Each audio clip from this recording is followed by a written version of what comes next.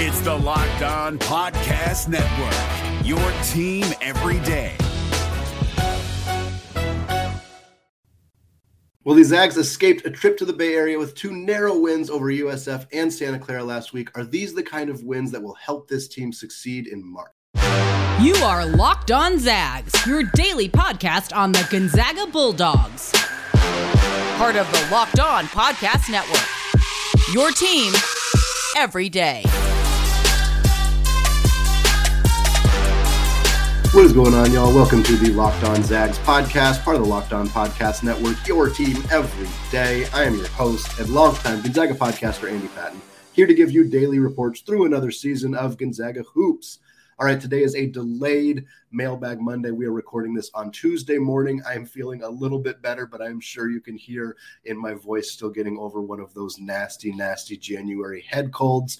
Fortunately, we still got plenty of Zag stuff to talk about. Plenty of questions came through over the weekend for Mailbag Monday. So we're just going to do it a day late. We're going to talk about this San Francisco, Santa Clara road trip. We're going to talk about the WCC at large. We're going to talk a little women's basketball, all wrapped up here in a nice 30-minute episode for you all. Very, very glad to be back, hoping that I will sound a little bit more normal very soon. Let's get right into it. This first question here comes from Christian via Gmail. Christian says, are these grinded out road games character building? Specifically, is the mere fact that players other than Drew Timme are having to step up actually a positive thing? We saw this with Rasir Bolton in the USF game and Nolan Hickman in the Santa Clara game. Any team who wants to run off 6 wins in a row and win the Natty will have to have players step up in similar situations. What are your thoughts? Yeah, I do think they help.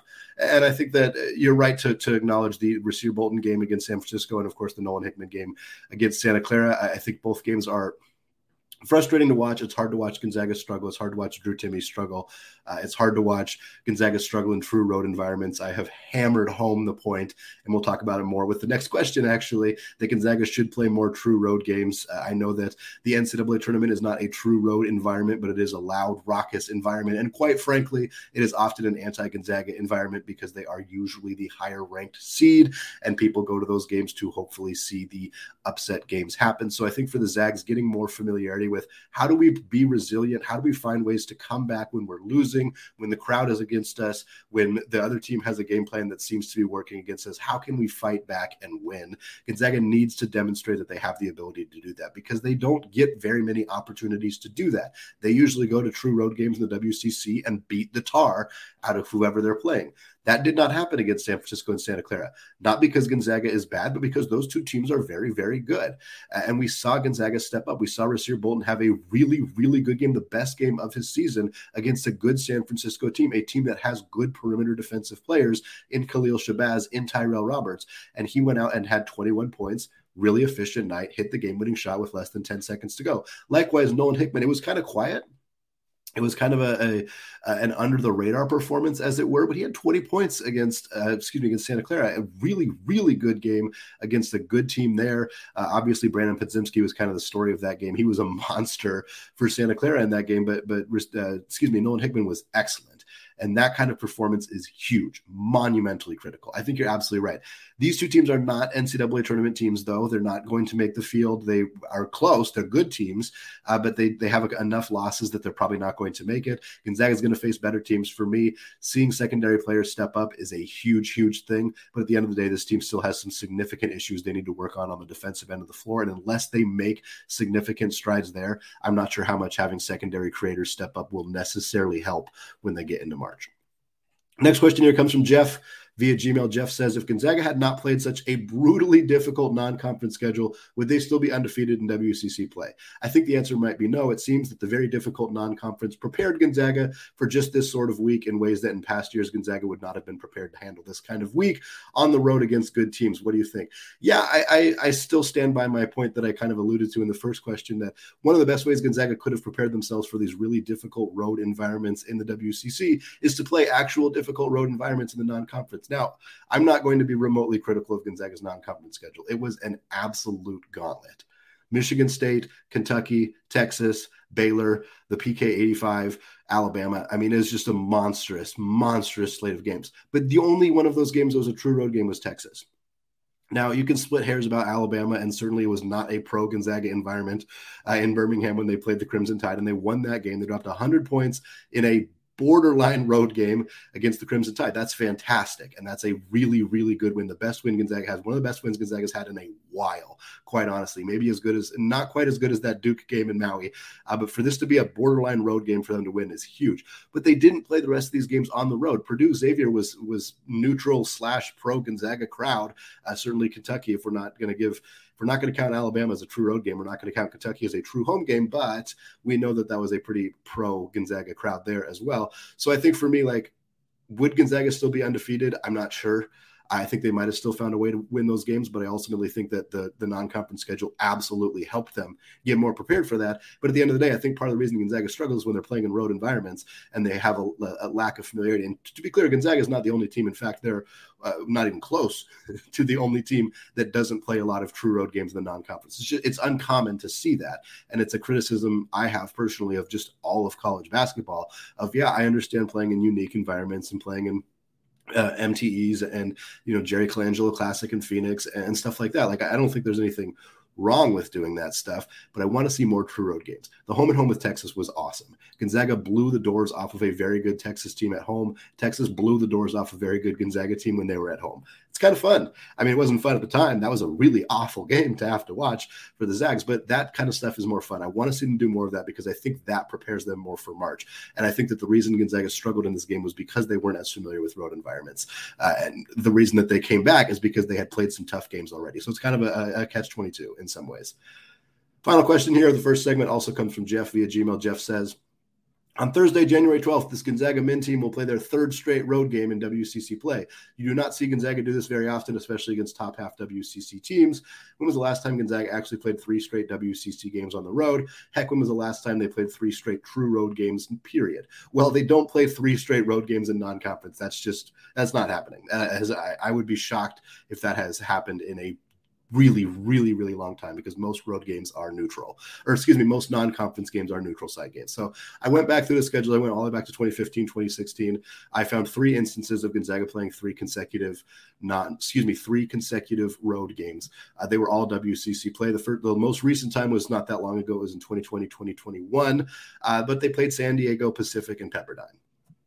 So, your point about it not being top half WCC teams is very accurate. They blew the doors off San Diego, Pacific, and Pepperdine. They did it again in the 2018-2019 season. This time it was against Portland, Santa Clara, and BYU. A little bit better, although Portland was awful at that time. Santa Clara was okay at that time. BYU was pretty good, but Gonzaga went 6-0 in those 6 games the last 2 times that this has happened. For the next time it had to happen, you have to go all the way back to that 2015-2016 season. That year was a bit of a struggle for the Zags, if you recall. They only got an 11 seed in the NCAA tournament, of course, went on a really nice run after that. But in the 15-16 team season, they played 4 straight road games. That seems really unprecedented. I didn't want to go back and find the last time that had happened before that, but I imagine it's been a long time since that happened. And this was a fun one. They played LMU, Pepperdine, and Portland. Won all 3 of those games, as you might expect. Those are not particularly good teams at that time. And then their 4th straight road game was against SMU. That is back when Gonzaga used to play premier non-conference opponents in the middle of the WCC season. They lost that game to SMU, despite Domantas Sabonis dropping 20 points with 16 rebounds in that one. Again, I've been a long proponent, if Gonzaga is going to stay in the WCC, that they try to find some premier non-conference opponents to play in the middle of the season if they can. Going on the road after playing 3 straight road games in the WCC. That was a bold move by Mark Few. Didn't pay off with a victory over SMU, but that team seemed pretty darn ready for what they faced in the NCAA tournament, blowing out Seton Hall in the first round, blowing out number 3 Utah in the second round, going all the way to Sweet 16 as an 11 seed. So perhaps there is something to the idea of playing multiple road games early in the middle of the WCC season. I already got more listener submitted questions coming your way here in the second segment, including who I would give the ball to in the final seconds of a game. But before we do that, I want to tell you all about Built Bar. Are you looking for a delicious treat but don't want to get all the fat and calories? Then you have to try a Built Bar. We just got through the holidays, and I know my goal is to eat a little bit healthier this year. If you're like me where you want to eat healthier but you don't want to compromise taste, then man, I've got just the thing for you. You have got to try Built. With Built, healthy is actually tasty. Seriously, they're so delicious you won't think they're good for you. Perfect for your New Year's resolution. What makes Built Bars so good? Well, for starters, they're covered in 100% real chocolate. That's right, real chocolate. And they come in unbelievable flavors like churro, peanut butter brownie, and coconut almond. I'm not sure how Built does it, but these bars taste like a candy bar while maintaining amazing macros. And what's even better is that they are healthy, only 130 calories and 4 grams of sugar with a whopping 17 grams of protein. And now you don't need to wait around to get a box. For years, we've been talking about ordering your Built Bars at Built.com. Now you can get them at your local Walmart or Sam's Club. That's right. Head to your nearest Walmart today, walk into the pharmacy section, and grab yourself a box of Built Bars. You can pick up a four-bar box of cookies and cream, double chocolate, or coconut puffs at Walmart or Sam's today. We're driven by the search for better, but when it comes to hiring, the best way to search for a candidate isn't to search at all. Don't search, match with Indeed. 93% of employers agree Indeed delivers the highest quality matches compared to other job sites, according to a recent Indeed survey. And listeners of this show will get a $75 sponsored job credit to get your jobs more visibility at Indeed.com/podcast. Just go to Indeed.com/podcast right now and support our show by saying you heard about Indeed on this podcast. Indeed.com/podcast. Terms and conditions apply. Need to hire? You need Indeed.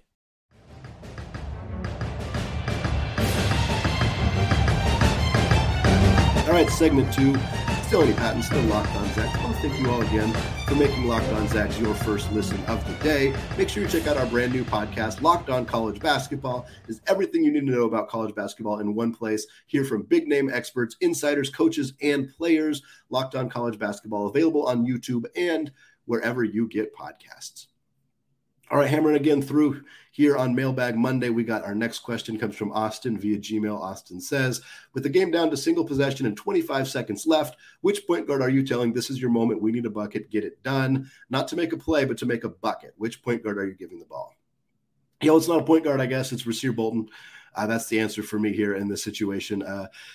There's been a lot of conversation about teams that may struggle with needing a late game bucket and their primary scorer is a big man. We saw this with Purdue and Zach Edey. They really struggled to find ways to get him the basketball in their loss to Rutgers and some other close game situations they've been in the Big Ten. And we've seen it a little bit with Gonzaga and Drew Timme. And it's hard to not have a downhill scoring guard who you can just give the basketball and say, go get a bucket. Gonzaga used to have that. Andrew Nembhard was that. It took him a while to be that. He wasn't always that, but he became that. Jalen Suggs was that from the freaking get-go. He was that guy right away. And that's what made him so dang special, is that he could just go get a basket if you needed him to. Gonzaga doesn't really have that guy on this team. And it's part of the reason that many people out there believe that their ceiling is a little bit lower, because it's difficult when you don't have just like a go get a basket type guard. I think Nolan Hickman will eventually become that guy. I don't know that it's going to happen this year, but I thought we saw very significant glimpses of it in that Santa Clara game. There were times when the shot clock was breaking down and the offense had stagnated. Drew Timme couldn't get open, whatever it may be, and he just went downhill and scored, and that's fantastic. And that's a skill that we haven't really seen him do, and we haven't really seen the confidence for him to do that, and he's starting to do it. That, to me, is huge. Is he going to be ready to do that in March against Arkansas or Alabama or teams like that in the NCAA tournament? I don't know. I'm not sure 100%, but I think he's getting to the point where he's going to be ready to do that. Rasir Bolton is the guy I trust right now because he's very experienced. He's very crafty. He's good at getting to the free throw line. He's good at finishing through contact, and he's just been doing this for a really long time. He's proven that he's a very, very clutch player when Gonzaga needs him to be. But I think it's between those two guys, and I think the passing of the pendulum to Hickman might not happen this year, but by next year, I think he might be ready to be that guy for the Bulldogs. Next question here comes from Connor via Twitter DM. Connor says, do the Zags have a real chance at landing Carter Bryant? Is he a must-add for this program?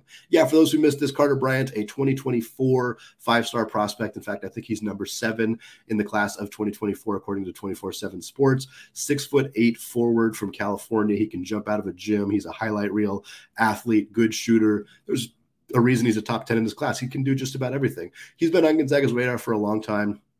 He went to the Formula Zero camp that Damian Lillard put on over the summer. Hunter Salas was there. A couple other Gonzaga recruits were there as well. So it was a good opportunity for him to perhaps get interested, get involved, meet up with some potential Gonzaga guys. So we'll see what the situation is here. I haven't talked to Jason Jordan in a while. I'm hoping to talk to him next week and get some more of his insights into more about this player and more about where he potentially is right now. 24/7 Sports says that Arizona is in the lead. He recently rescheduled an official visit to Arizona. And then while he was in the process of rescheduling that, or after he rescheduled that, it came out that he's also scheduled an official visit to Gonzaga. If Arizona was a locked in place for him to go, he probably wouldn't have scheduled an official visit to Gonzaga. So it's at least a good sign that he is going to talk to Tommy Lloyd. He's going to talk to Mark Few. Those two guys are going to duke it out for Carter Bryant. There are other programs in the mix here as well. Louisville is known to be involved. How seriously that is, obviously, it remains to be seen. Blue blood program, but really, really bad this year, and much farther away from Bryant's hometown in California. So I think Gonzaga has a good chance here. It sounds like Arizona is in the lead. I'm hoping to have more insight on this guy's recruitment next week, but he would be a huge, huge get for the Zags. They don't get a lot of like high-flying athletic forwards. That's not typically a kind of archetype that comes to Gonzaga. It'd be a really huge addition for the Bulldogs if they were able to land him. Next question here comes from Christian via Gmail. Christian says, on an episode of Ion College Basketball Podcast with Gary Parrish and Matt Norlander, they pondered the idea of a team of the nation's bigs versus a team of the nation's guards and who would win. It was interesting that they had Drew Timme running point on the big squad. Heck yeah, man, he's got like 4.5 assists per game. If you did this exercise with the WCC, what would your lineups be? Who would win?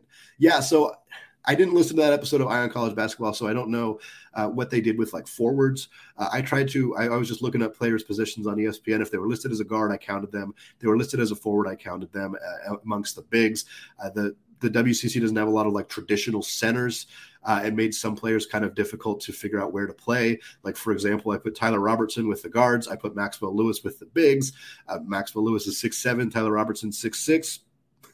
But, Lewis definitely plays more of a forward position, and Tyler Robertson leads the WCC in assists. So I assume that he is more of a guard. Again, you guys can nitpick the lineup if you want. I had some fun with this. I tried to make it so that there's only one per team. I didn't succeed. There's only one team that has two members on these two lineups combined, and that is the Pepperdine Waves. So we'll just go through the lineup here for the bigs. Starting at center is Mitchell Saxon from St. Mary's, obviously really talented player, averaging about 8.5 rebounds per game. Power forward is Drew Timme. Not playing point guard on this year's team, but he's still playing a forward position. Small forward Fusuni Traore from BYU. He's about 6'6", not much of a shooter, but a very good rebounder, a good defensive presence as well. Shooting guard is Kelly Leo Pepe out of LMU, one of my favorite players in the conference, just kind of a goofy-looking player, but he's shooting 45% from deep as a 6'7" forward, so he's going to play the shooting guard position. He's going to be our outside shooting.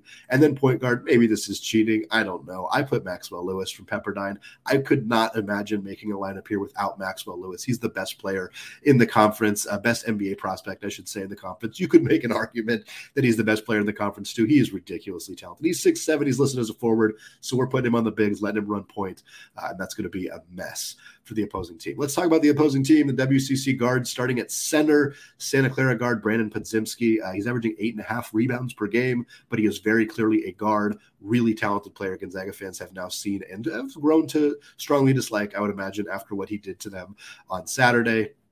Playing power forward for the WCC guards lineup is Eric Williams out of San Diego. Williams is listed as a guard. He's 6'6", but he's averaging 9.9 rebounds per game. He is literally leading the WCC in rebounds per game as a legitimate guard. No doubt I had to have him on this lineup here.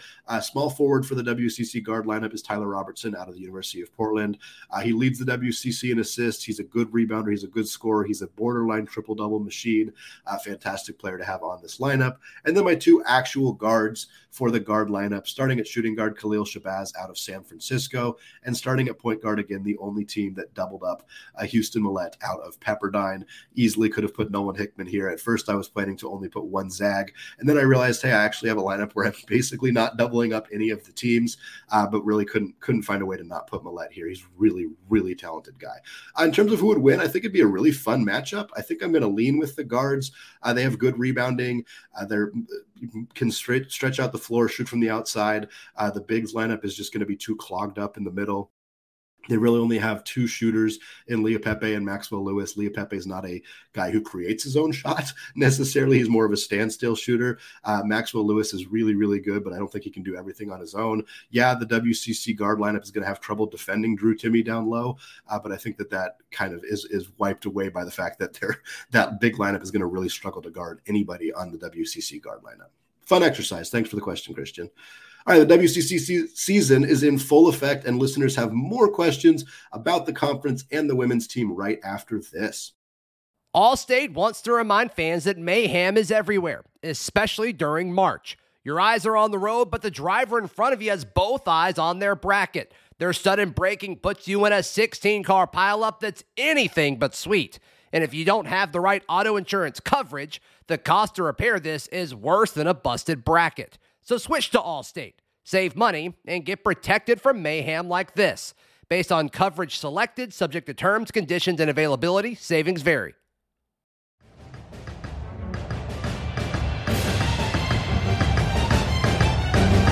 All right, segment 3, still Andy Patton, still Locked On Zags, still hammering through Mailbag Monday here. I know it's Tuesday morning as we're recording this. We're a day late, but that is A-okay. We still got plenty of fun stuff to talk about this week. This next question here comes from Jeff via Gmail. Jeff says, how surprising is it to see the Pacific men at 3-1 in WCC play, with their only WCC loss being a blowout loss at home to BYU? Sure, their WCC wins are not the toughest teams, but given how Pacific has played the last couple of years, who could have seen that coming? Any chance Pacific can keep it going? Yeah, this doesn't mean much to me, to be quite honest. I don't think that the bottom half, maybe not half, but the bottom part of the WCC is all that good. I don't think Pacific is dramatically farther behind some of the other bad teams in the conference, and so they secured a few wins. Surprising? Yes. Would I have called them being 3-1? No, absolutely not. Do I think that this means they have a chance against Gonzaga or St. Mary's or Santa Clara?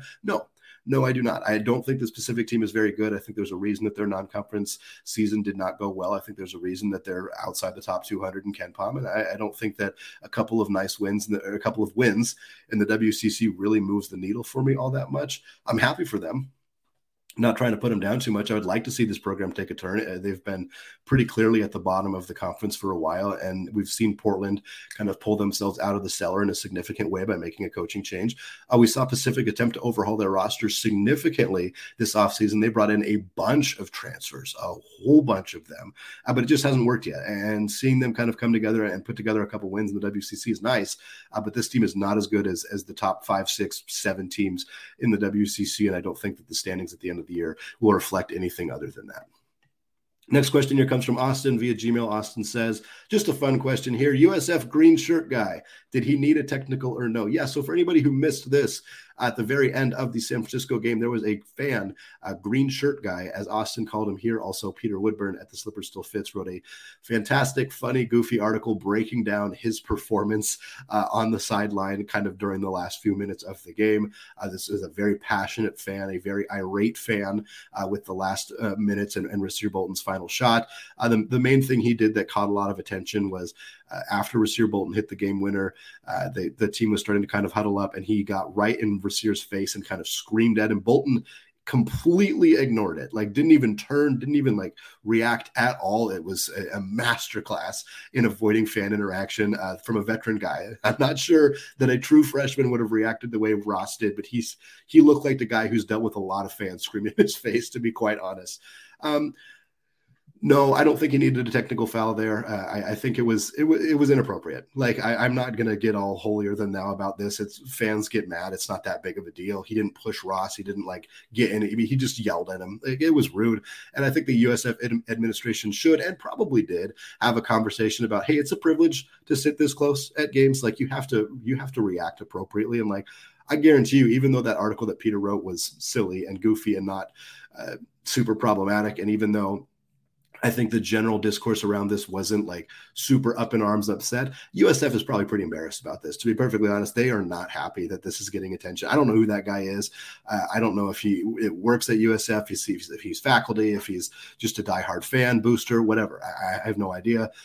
But I'm sure they had some kind of conversation of like, you cannot do that. Like you stomp your feet and yell at the refs, like whatever. It kind of makes you look childish, but a lot of fans look childish when they go to basketball games. That's kind of this is part of the fun. That's part of the deal with going to sporting events, but yelling at a player is not okay. And again, is it that big of a deal? No, probably not. Did Bolton seem upset about it, or even did he react to it at all? No, he did not. And games like that are tough and tight, and you want that. You want vitriol. You want like really intense emotion. That guy hates Gonzaga now. He probably already did, but he really hates them. And there are a lot of fans there that are really not happy with Gonzaga. They are mad. They were winning that whole dang game. Gonzaga came back and won. They're mad at the refs. They're mad at Gonzaga. They're mad at Drew Timme. They're mad at Rasir Bolton. That's great. Bring it on. Bring it on every year going forward. Don't scream in a player's face right after he hits a game-winning shot, because that's rude, and you should probably get at least like a talking to or something like that. But let's create some more anger. I mean, who knows how long Gonzaga is going to be in the WCC, but I love seeing stuff like this. I like seeing anger, and as long as it doesn't, obviously get violent or get to a point where it's clearly problematic. This right up to the line. right up to that line in my mind, and didn't quite cross it, but pretty close. But again, I think that going right up to the line is kind of what you want to see from opposing fans at Gonzaga right now, because they need to be tested, and you just want to see fans really engage with college basketball. That's what I love. So seeing that was fun in a way where I was like, oh, okay, it didn't turn out too bad, so I guess we're all right. Final question of the show here, another one from our friend Jeff via Gmail. Jeff says, after finishing a terrible non-conference run, the Portland women seem to have put things together and are now 6-0 in WCC play and tied for first. What kind of threat do you think they could be to the Lady Zags? Yeah, this is a good team. They were a good team last year. They were a good team the year before that when they would have made the NCAA tournament had it not been canceled. I still feel very strongly for that program. I've mentioned this on the podcast before. I worked at the University of Portland. I did not work there right before COVID. I had already moved on to another job, but I was close with a lot of people at that school. This was a new staff that had come on, so I didn't know the coaching staff for the women's team all that well, but I know how much it would have meant to that team to get a chance to play in the NCAA tournament, and they earned it. They straight up earned it. There's no debate. It's not a what if. They earned it. They were going to play in the NCAA tournament. They won the WCC championship, and they didn't get a chance to because of COVID. And that sucks. That really, really sucks for a program that earned it and deserved it and should have been there. And I don't want them to make it again necessarily. I wouldn't hate, be completely honest, I wouldn't hate if Gonzaga clearly earned a 4, 5, 6 seed in the NCAA tournament and then somehow lost in the WCC championship and allowed Portland to sneak back in, because they do deserve it. They do earn it. I think Gonzaga is a better team than Portland. Portland's inconsistent, but they have some really nice talent on this team. I think Gonzaga is just deeper. They're stronger. Brenna Maxwell, the way she's been playing lately, this team is really, really hard to beat when she's shooting 50+% from deep. Liza Hollingsworth has been a great depth player. Vonnie Ejim has been fantastic. She had a really, really nice game recently. Of course, the Trong twins continue to be fantastic with health now. This team is starting to really rock. I think Portland's going to be a really big challenge for them. We're going to know a lot more on Saturday. They're taking each other on the 14th. That's going to be a really, really fun game. I think Portland is clearly the second best team in the WCC. I think if Gonzaga plays them 3 times, they don't win all 3 of them. But I think Gonzaga is the better team and should still be the team that ends up winning the regular season and the WCC championship. All right, that is going to do it for me today. Thanks for sticking it out with the sickness, with the illness. We're getting through it. Plenty more good content coming your way this week. Also, if you have not done so yet, please check out the Locked On College Basketball Podcast. It is a national show about college hoops. Myself, co-host Isaac Shade of Locked On Tar Heels, we're on there every day talking about the Big East, the Big Ten, every single college basketball thing that you could think about. We're talking Kentucky. We're talking about the Texas opening, everything out there that's going on in college basketball. Check it out if you haven't already. You can find it on YouTube. You can find it wherever you get podcasts. Go hit that subscribe button if you haven't done so yet. Subscribe to Locked On Zags. Subscribe to Locked On College Basketball. It takes 5 seconds of your time. Makes me much, much happier. So I would very, very much appreciate it.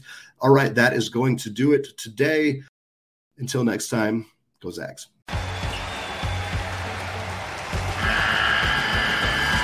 The NCAA tournament is almost here, and listening to Locked On College Basketball will give you the edge you need to dominate your bracket. So don't wait. Find Locked On College Basketball on YouTube or wherever you get your podcasts. Part of the Locked On Podcast Network. Your team every day.